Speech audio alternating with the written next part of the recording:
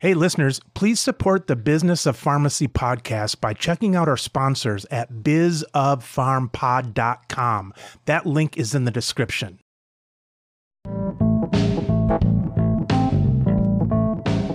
You're listening to the Business of Pharmacy podcast with me, your host, Mike Kelzer.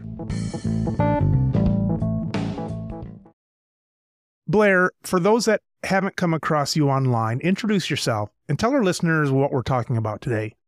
My name is Blair Thielemier. I am the founder of Pharmapreneur Academy. I've been working really as a business development consultant, specializing in programs and services that are billable through a pharmacist collaborative or a standalone type agreement. Most of these practice models are focusing on preventative care and medication-related conditions.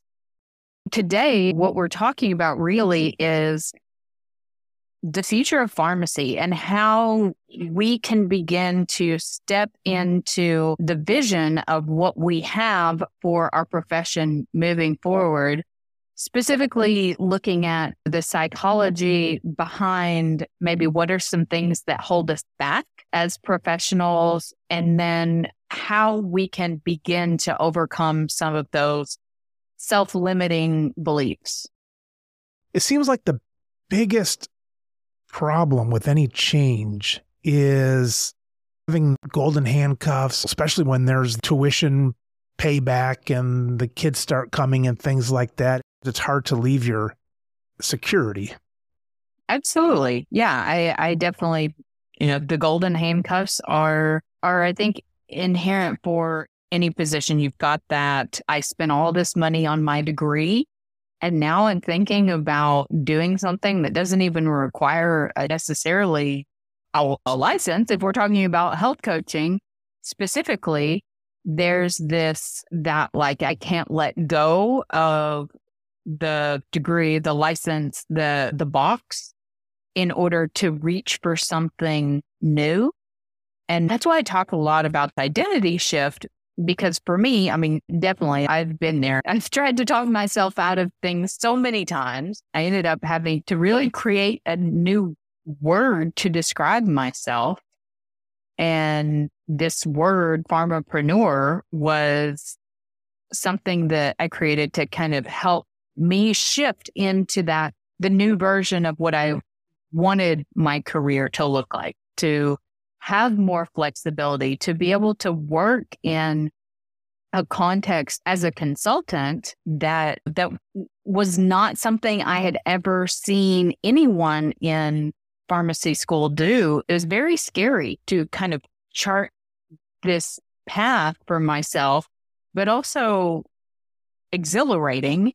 And it was one of those things that I didn't have everything mapped out. And that was really hard for me. And I think will resonate with a lot of pharmacists that they're like, oh, just give me the protocol for building my business. But it's like business is an act of self-expression and very difficult to do that if you don't know who you are and what it is that you're expressing. So I tell people whenever I don't want to have a conversation about what I do for a living, I'm sitting on a plane and someone's like, hey, what do you do for work? I just tell them I'm a pharmacist. Because if I don't want to continue that conversation, that kind of usually people have this preconceived notion of, oh, I know exactly what a pharmacist does and who this person is. So I needed to I needed to create this more interesting way to describe myself that invites curiosity. And I actually coach my clients to do this as well, is what would you call yourself if you had to rename yourself? If you were to choose your title, what would that look like? With marketing, Blair, you've read all these. Marketing said that you're not selling a hammer to somebody who wants to hang a picture. You're selling the whole. And if you go even further than that, you can say, well, you're not just selling a whole to hang a picture. You're selling the feeling that the picture's going to bring somebody, stuff like that. That can get kind of corny. Sometimes you'll watch a TV ad. I think like Pampers is good for this. They'll show like all this beautiful stuff and all of a sudden it's like Pampers at the end. And some companies, I know Apple can do that and Nike and maybe Pampers can do it, but sometimes it's like, that's kind of a stretch. And with pharmacists, that's an interesting question. If you ask pharmacists who they are, what do they come up with? And sometimes it's sad because there's some people that, let's pick on the PBMs, there's some people who have said, you're worth this. This is your worth, 20 cents on something. And it makes me think of someone who's had trauma as a child and their dad is telling them they're a good for nothing kind of thing. And it's like somebody else doesn't give you your value. But on the other hand, if they're paying, it sort of is a value there. It's tough. It's tough to walk this line. I just spoke with a pharmacist. She's a pharmacy owner in California, and I've worked with her on and off for probably about 5 years. And when she first came to me, she really wanted to do something in women's health and creating a program where they were doing first hormone testing in women's health, now eventually building out more of a community that are for women that are going through menopause, also to connect these women with support systems to each other. So I see what she's creating is her pharmacy as kind of a destination for health and wellness, that she's attracting women that are her age, that are like her. She's her own avatar. So she's building out the program that she wishes she had when she was going through menopause. And I think if we look at our own personal stories, where we've come from, I've been healing through postpartum depression, and that is a subject that's near and dear to my heart in women's health because I've been through it and I understand what that looks like. And for us to kind of take off that expert hat and just be a person that has also dealt with some hard things, whether it's personally or family members, that is the spark that I see when I have conversations with pharmacists that lights them up, that they go, oh, I get it. Like I can connect with these people. I can connect them to the information, but also the support and the community so that they're not being treated in isolation for some of these issues, especially in mental health issues. There's just so much isolation, especially in the medical community. It's difficult to get to that true healing if we aren't willing to go a little bit deeper with our patients and with our clients to understand, okay, well, maybe this isn't an adherence issue. Maybe this is a self-worth issue, or maybe this is a unhealthy relationship with food issue, or whatever that looks like. Not going to know exactly what program to create to offer to these people unless you ask them what their needs are, or you've been through it yourself and you have an understanding of what steps you personally took to get through this. I think there's certain conversations where pharmacists probably don't want to go certain places with people. Even if you've been through it, you might have your fears of what's going to come out in the midst of that conversation. Am I going to break down into a puddle talking to someone about it for the first time or something? Yeah, and that's why we have to do our individual work before we can really hold space. And I'm not suggesting that we be therapists to people, but it is, to me, but when I spoke at that conference that I mentioned, one of the things that came out is there was a pharmacy that said, oh, we're dispensing tons of Wegovy and people are interested in weight management. How can I support them further? And I said, well, that's a great question. Why don't you ask your customers, ask your patients what their needs are? And if there is underlying depression or anxiety or, something else going on, it's going to be very difficult for them to lose weight no matter what, Is that something that you could provide a referral to community resources, or at least help people become aware of this? This could be something that you could look into. So I don't necessarily think that we need to have all of the solutions to have this conversation with people, but to just be aware that there could be some other underlying things going on that we could then refer and make recommendations. Blair, where is the drop off? Let's say you have a lot of successful clients that you coach and so on, but somebody who is maybe not as long range, I guess success is a little bit more subjective, but let's say they're not long range. What is a drop off point and why? You hear it a lot in the conversations I have. It's kind of cliche. Pharmacists love to prepare, and it seems like there's so much preparation, and it almost seems like if a pharmacist could just have somebody pay them $1 for something, just turn the corner. But I imagine, I'm just thinking this, that a lot of pharmacists, they don't turn the corner. And when you don't turn the corner, you got a lot of ideas and all this stuff building up, but I imagine they don't turn the corner.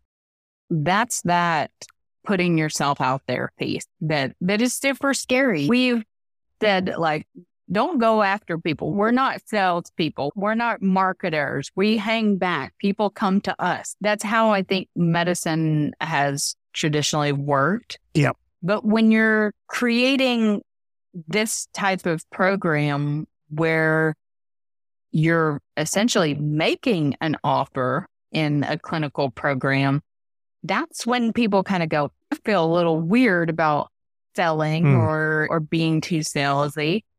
And that's some mindset work, I think, that could be an opportunity to get into the psychology piece of it.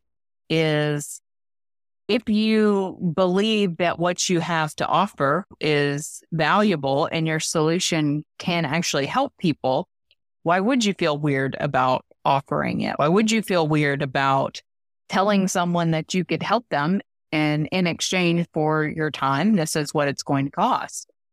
And so I think those people that I see kind of never really like launch, they're like getting ready to get ready to get ready. And they're in that, I'm going to get this certification, and then I'm going to do this. And then I need to have a website, and then I need to have a really convincing marketing flyer and a cool logo and all this stuff. I'm just like, that's putting the cart way before the horse, in my opinion. I think the step that many new entrepreneurs miss is the market research part of it. You've got this idea that you think is brilliant, that you think it's going to work. But how are you testing and validating that idea in your target market to get a better sense of like, oh, maybe they want less information and more personalized recommendations. So I think that putting yourself out there and having these, we don't even call them sales calls, but just having these conversations with people that are in your ideal target market, just to ask them the questions of, what are you struggling the most with? What have you tried before that's not worked? What have you tried that has worked? What would be most helpful in helping you to get result that they're after is to that goal? It's not, no, I really just want my A1C below 7 so my doctor doesn't get on to me. Like, no, that's not what our patients care about. They care about, well, am I going to be able to function better at work, to have less brain fog, to have less stomach issues, to sleep better at night, to be more present in my day-to-day, to be less stressed and anxious, to whatever that looks like? How does it apply into their life today? We all are guilty of it. And you see this in different industries. The financial planning industry has to convince people to plan for the future. And the healthcare industry has to convince people to plan for their future self and what their health looks like. when we take that conversation into the present, what are you dealing with right now that I can help you with? The question really changes the answers that you're going to get. I'm all for that, Blair, on testing a business and just you can put stuff on social media and the next morning you can find out what has better ideas. And I'm so thankful that people don't have to throw their everything to something. They don't have to build a store and put up a sign and do all that anymore. With that said, there's kind of a beauty to some of that. Like you and I talked, Blair, you're working from home now, but in the past you've been in an office, and on the downside, it's more of a commitment. On the upside, you probably felt different when you were in the office. Part of that money went to just the feeling of maybe scared, but also kind of proud. Yeah, it's such a, I don't know, strange thing to put yourself outside of your comfort zone and to grow into and lean into that discomfort. For me, so here in the state of Arkansas, we passed something that allows pharmacists to prescribe birth control. I'm thinking, oh, wow, every pharmacy in the state is doing this, right? No, it's still not being implemented. So my question there is really, what is the challenge of creating that space, carving out that time to offer the clinical service, to create an appointment-based model? And these services, they can be delivered via telehealth in my state. So it may be different in different states, but many of the programs that I've seen, especially the health coaching type program, can be delivered virtually. So creating a space and creating that time, carving out that, okay, I'm going to be doing consults for women's health on Wednesdays from 2 to 4, and leaving that spot open for people to book, to have that time and space to say, okay, I'm spending that time, I'm setting it aside, I'm sacrificing this time. You have to create that in your pharmacy or in your life or whatever, so that when you're putting it out on social media, you're putting out this offer to help, that you've already got the time to take on these new clients. Because if you don't create that space, then you're just like kind of spinning your wheels. This is kind of a cop-out, but sometimes in pharmacy, I think what might be hard about shifting gears is there's some businesses where, let's say that you're a real estate agent, and let's say you're working X hours a week and the market starts to drop. Now maybe you're only working 25 hours a week. You're making less. There's not as many calls. You've slowed down. But with like the PBMs, I think the problem is a lot of pharmacies, when the market's dropping out and so on, it's not like the real estate agent who's now gone down 15 hours. The pharmacies are working 40 hours, now maybe 45, because the profit's being slashed, but they're busier than ever. The extra time is not there. And so in this example here, that's where the real estate agent might say, I've got 15 hours a week. I'm seeing this, but thankfully I've got more time. So I can set this up. I can study this. I can do a new career, whatever. With the PBM stuff, it's like the cliche of the boiling water with a frog in it. It's like you're getting busier and getting less. And so I know it's just an excuse, but that's where I think a lot of people are. Absolutely. Yeah, I think that many people in healthcare are not happy with the reimbursement rates. And even looking at pharmacist provider status.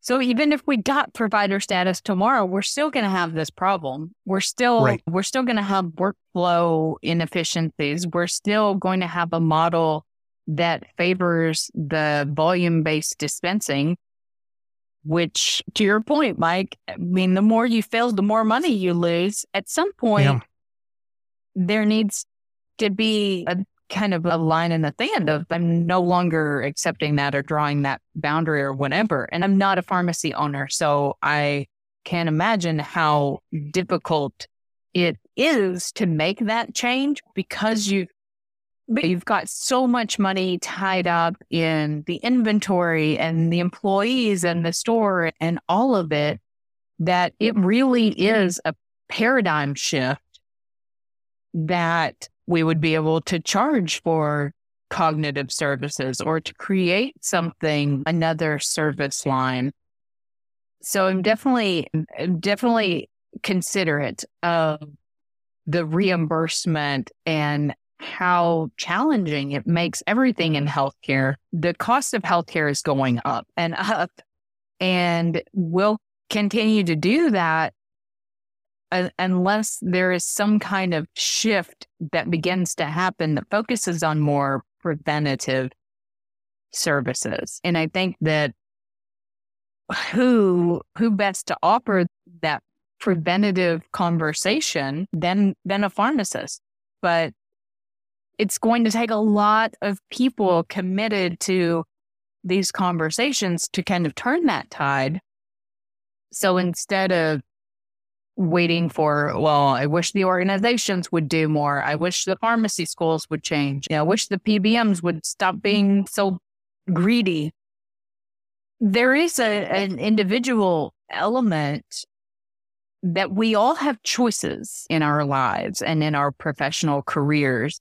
Making a different choice is extremely difficult. And I don't want to minimize that at all, because when we first started talking, we were saying that people get to that point of getting ready to get ready, but then fail to ever launch. Yep. Because that's the psychology of what truly is holding us back as a profession, is that individuality of what does it mean to you to have a successful professional career as a pharmacist? What does that look like from an individual standpoint?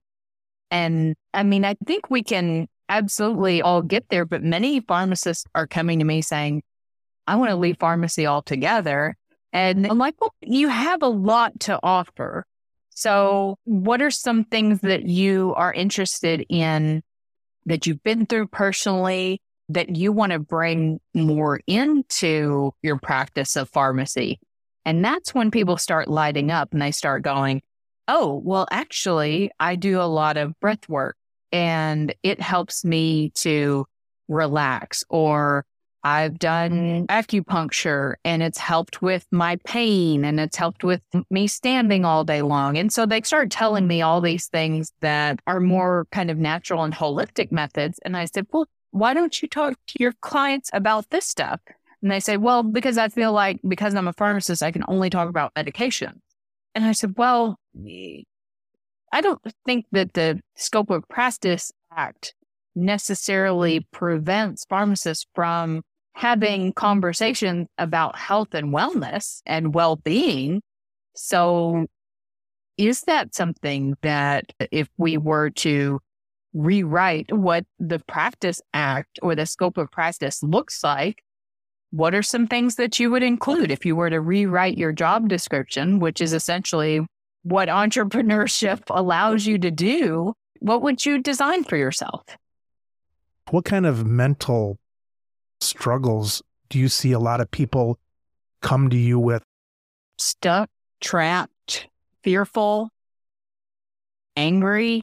I think there's the cynical pharmacist has like the biggest following of people on Facebook. And I think pharmacists have a right to be angry. I think that the direction of our profession is something that we really feel kind of powerlessness over. And many of the pharmacists that are pursuing entrepreneurship or just pursuing kind of new opportunities in non-traditional routes. So not necessarily entrepreneurship. That can be entrepreneurship or whatever.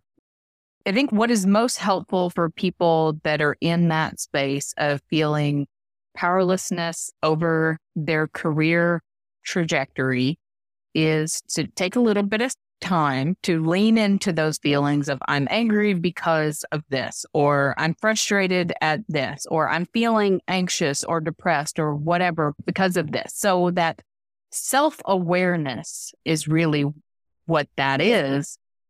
I'm not a proponent of building a business just because you hate the job that you're in. You can always get a different job. And that is a choice as well to change positions.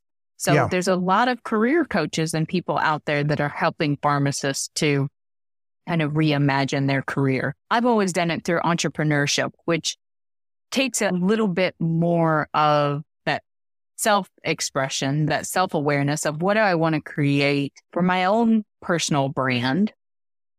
And I think there are a lot of pharmacists that are struggling with anxiety and depression and burnout and all of these things because we keep that expert hat on.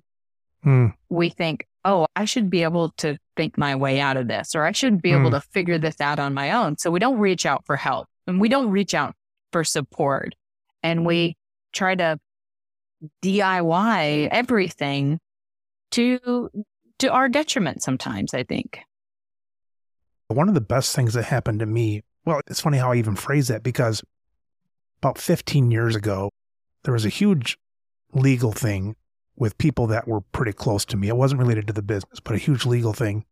And it so shook me that I had no choice than to get professional help the next day and get some meds to calm me down and have that safety net of whoever I could find. And my family saw me crying, and my wife and things like that. It hit me so hard that you might as well have written on it, all right, you're going to get all this professional help now. There's no other way to do it. I didn't feel suicidal, but I just felt it was so much pressure. I just felt I wasn't going to exist at all. It wasn't like I wanted to die. I just felt like no human could go through what I felt I was going through.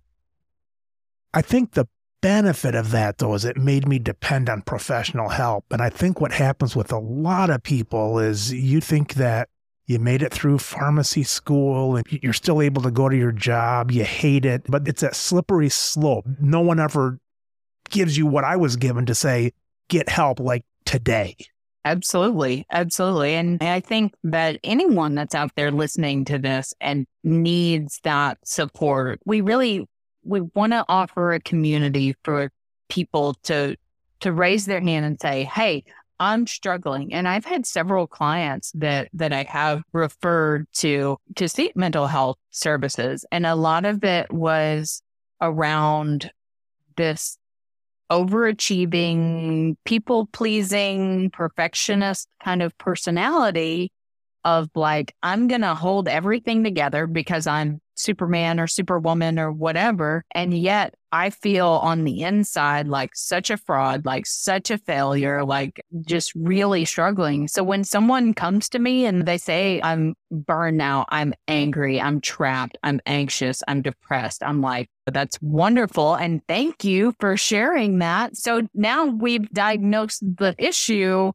Then we can start talking about those changes that you want to make and that you want to bring in. I was working with a client, this was a couple years ago, and she kept talking about like not having time to work on her business. And so we would get on the phone on Tuesdays, like, what'd you get accomplished this weekend? Well, it was my cousin's daughter's birthday party, so we had to take the whole family. There's just always something going on with a very large extended family. And my question for her was, do you really need to be putting your energy towards those types of things when you're telling me that your priority is building this business? Right. Would your family members understand if you said, I'm sorry, I'm not going to be able to make it to my extended niece's birthday party because I'm working on something that's really important to me? And sometimes that's a difficult conversation to have, especially with family members that, that that don't like when we create boundaries.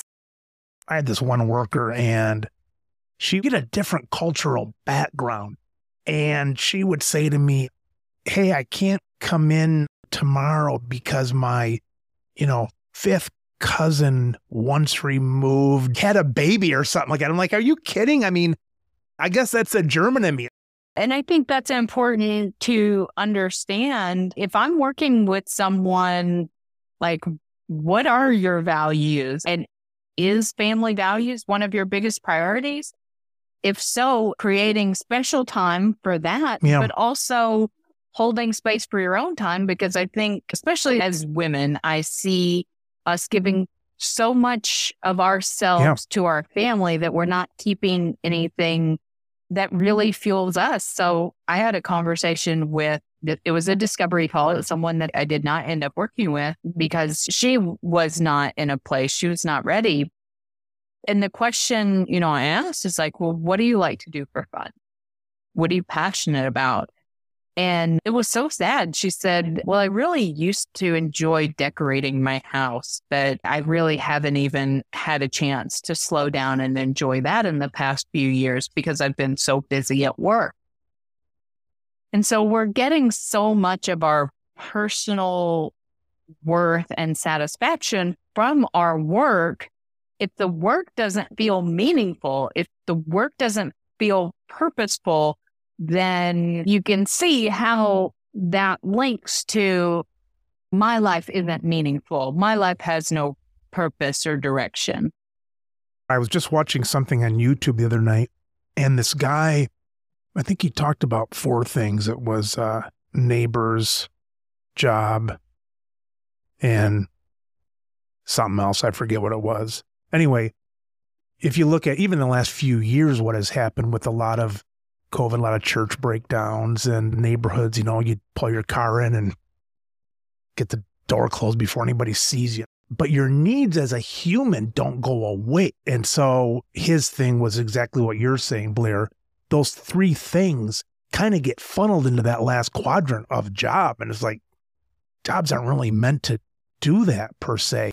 And that's, maybe where people say, well, then I'm going to go off and be an entrepreneur. It's like, yeah, but how many entrepreneur family breakdowns are there? 100 hours a week and their family breaks down and all that. So there's a spot for job, but it's not everything. Yeah, I'm seeing this a lot in the corporate kind of startup space, is a bigger focus on workplace culture and developing leaders that have more of these soft skills and that are able to provide, a space. And this is definitely not something that I'm seeing in the healthcare corporate space just yet, but I'm seeing it in other spaces. So my hope is that there will be some trickle-down effects as we're talking about employee satisfaction, company culture. It's such a focus in pretty much every industry besides healthcare. I have a theory that one of the things that's really driving a lot of the reform and a lot of the opportunity for us in healthcare is there are so many healthcare professionals that feel like they're being used as a warm body with a license, and they're interchangeable, and their company doesn't care about what they're doing. It's just as difficult to create a business that you can have that balance of work, of personal and professional, that you can find meaningful work in a company as an employee, just like you can find it as an employee. On the other side, you cannot find it as an entrepreneur if that too much of the self-worth and the achievement and the perfectionism and the people-pleasing are coming from outside of you versus being self-determined and self-motivated. Why is that in healthcare we're seeing that? Why would workers not being taken care of? Is it the quick growth and COVID and things like that? That's a great question. I think it's the healthcare system is such a nebulous disconnected kind of thing where we've got the insurance players and we've got the pharma companies, and then we've got the actual licensed professionals that are providing the services. And connecting the dots of caring about the people in those roles hopefully becomes something that these healthcare businesses are seeing as directly tied to their profits. Because like we said in the beginning, there's not a lot of incentive to change unless there's enough agitation that's happening. There was a study I saw on LinkedIn posted by a LinkedIn news editor, and it was essentially that pharmacists during the pandemic and the year after had about a 43% increase in job transitions. So what I'm seeing is more difficulty attracting talent, more difficulty around talent retention in the healthcare space. And it does create this opportunity for, well, if we were to reimagine what practice looks like, what a truly patient-centered healthcare model looks like, because we're all patients. I mean, we are the professionals, but we're also the patients in this system at multiple points in our lives. So we're seeing both sides of these issues. It's really about standing up and articulating what we see these problems in, specifically in our individual professions, because the physical therapist and the primary care doctors and the orthopedists, we don't talk to each other very often. If you look at your LinkedIn feed or your Facebook feed, chances are everyone that you're connected with is in your industry. There's not a lot of interprofessional communication. It's almost like we're kind of stuck in this algorithm that's showing us people that look and think and talk and do exactly like we do. And we're getting kind of stuck as we're trying to solve these bigger issues with innovative ideas. It's important to have outside insights. And I think that's where the networking and the conversation about who are you as a pharmapreneur or your elevator pitch, that you call yourself. I think it's important for us to understand what we stand for and be able to speak to that and have a vision for what we would really like to do in our career in healthcare.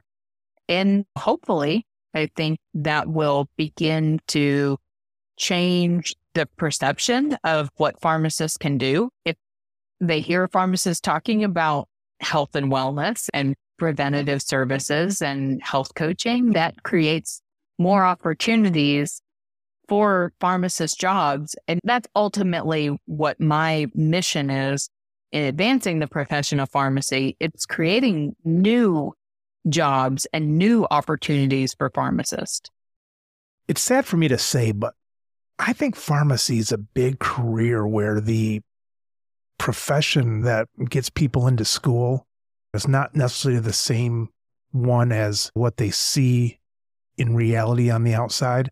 And I don't mean to say it can't be. I mean, you can go through college and have this dream of change and being an entrepreneur and intrapreneur and all that kind of stuff. I'm not saying it can't be, but I can't think of a profession that might be sold.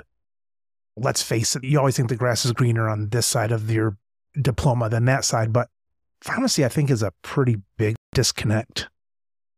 Yeah, I would agree with that. I think in school, we talk a lot about patient care opportunities, and then in reality, we get out in the wild, and it's wild. It's type as fast as you can, answer as many phones as you can, check people out from the register, get the window as fast as you can. It is very much a different reality than what students are being told to expect. Mm-hmm. So I think it is always helpful to give people an honest look at what you're spending your time doing. And if there is something that we need to look at from an educational curriculum point of view, what would that be? What would be helpful in terms of helping these students see that opportunity and maybe see that disconnect and somehow try to kind of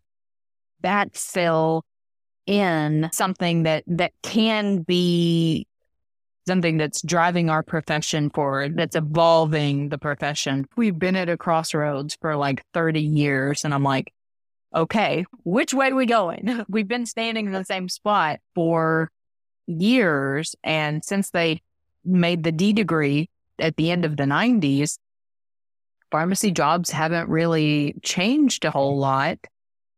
It's almost like the cart came before the horse kind. It's like, we're going to get this training and hope it changes. Absolutely.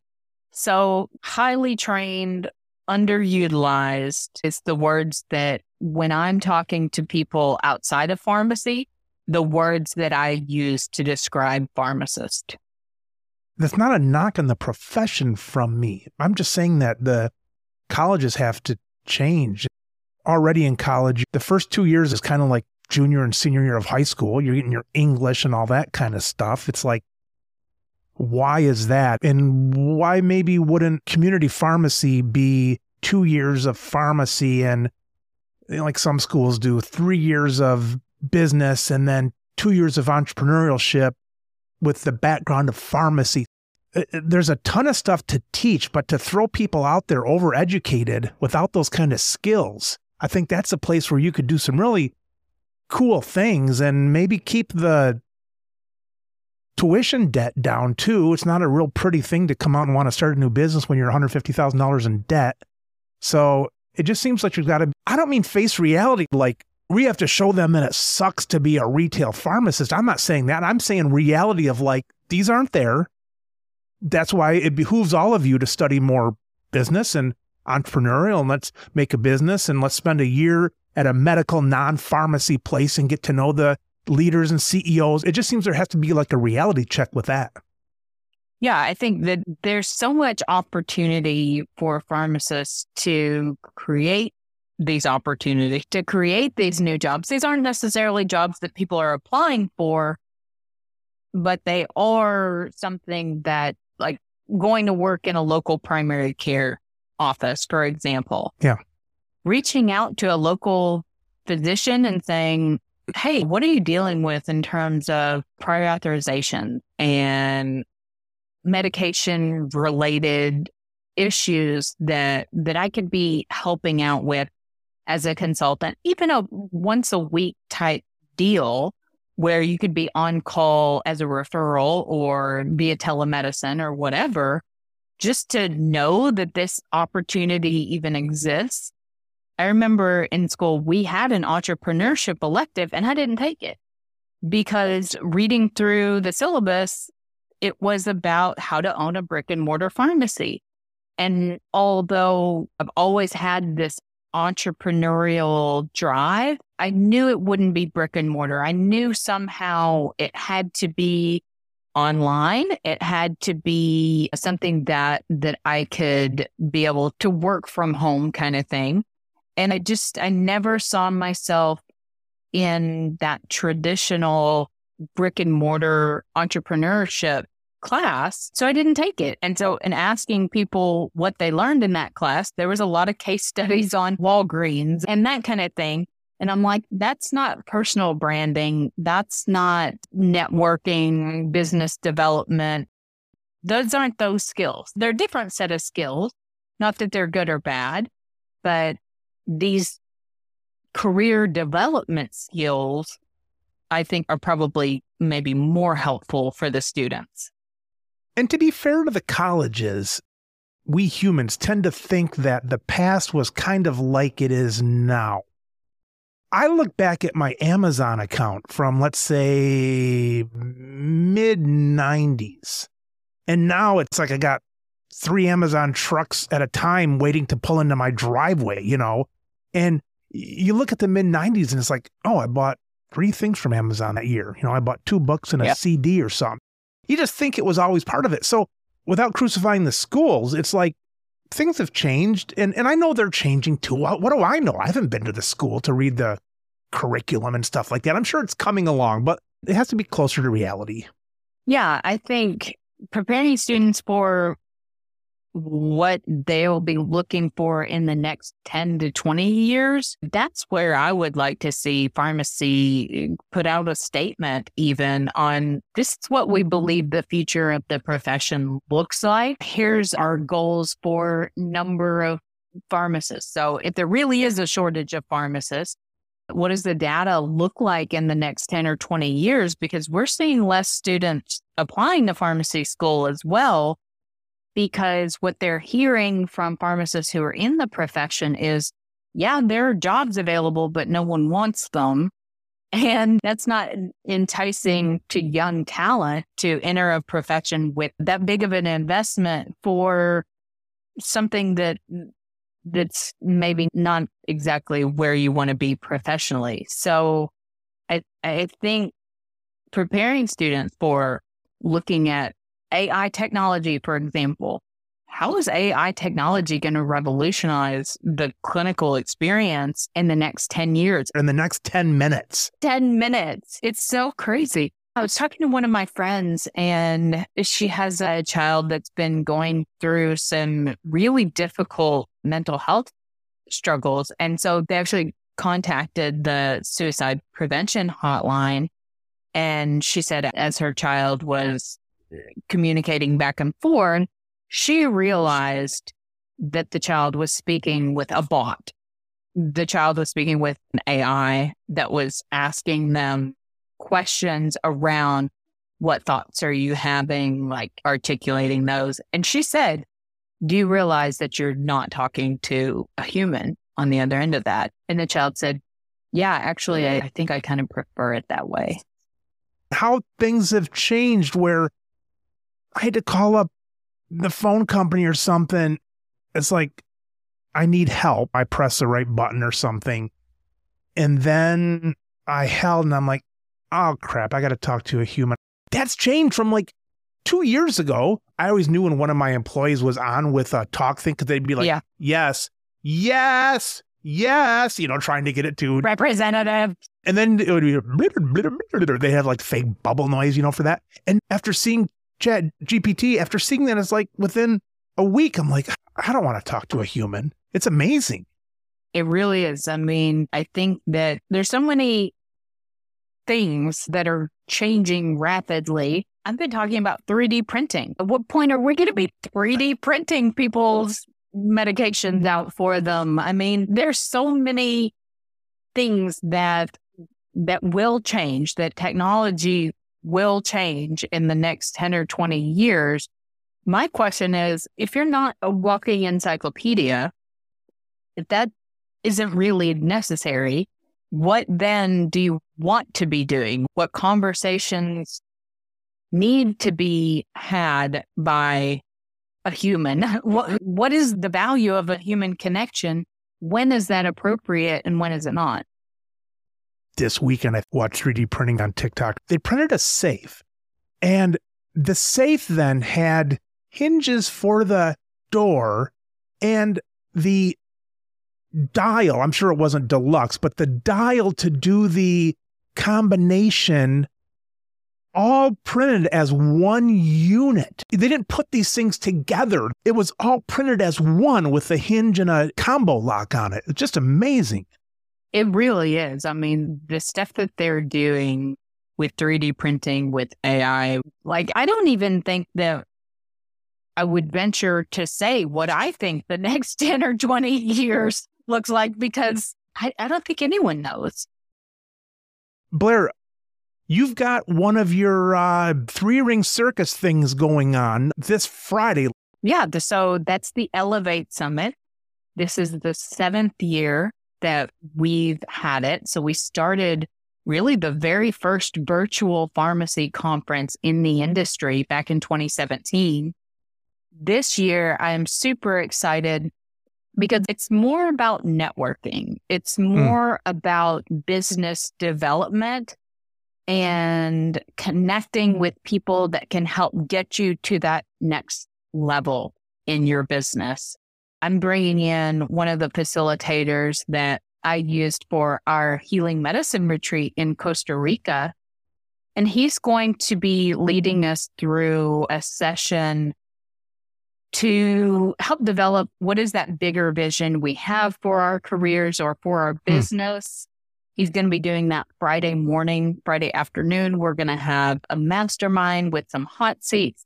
And then Saturday, kind of continuing that conversation around how to set up an offer. And so I'm actually going to be sharing a template that I use and have been using for the past 8 years to create a proposal for a client. So we started off this conversation really about how it sometimes can feel icky to put yourself out there and to make an offer. But if you can get down on paper, we call this the ODT proposal structure. If you can get down on paper the objectives of what your program accomplishes, including what the client's results are, not just our hope for what result that they're going to get. Since we started it in 2017, we've probably trained over 5,000 pharmacists from around the world through this event. So it kind of continues on what we've been talking about today, is this psychology behind what may be holding us back as individuals. And if we were to remove some of those challenges or barriers, those limiting beliefs that we have about what we're capable of, then being able to envision, like, what is the potential for what we could create with our knowledge, with our background, with everything that we have, to build something new that not only serves our clients in a new way, but feels purposeful and meaningful to us as well as professionals. We'll put a link to that in the show notes. Blair, always a pleasure talking to you. Thanks for what you're doing for the profession. I think somebody who's helping lead our vision is near the top or at the top of the important things we talk about. So keep doing what you're doing, and I look forward to talking again soon.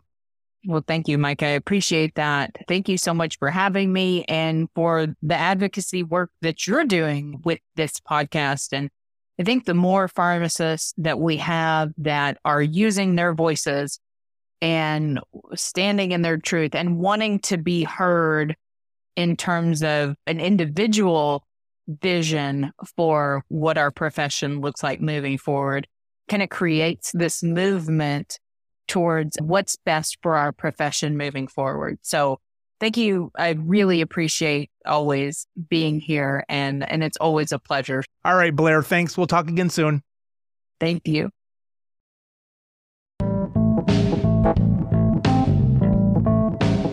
You've been listening to the Business of Pharmacy podcast with me, your host, Mike Kelzer. Please subscribe for all future episodes.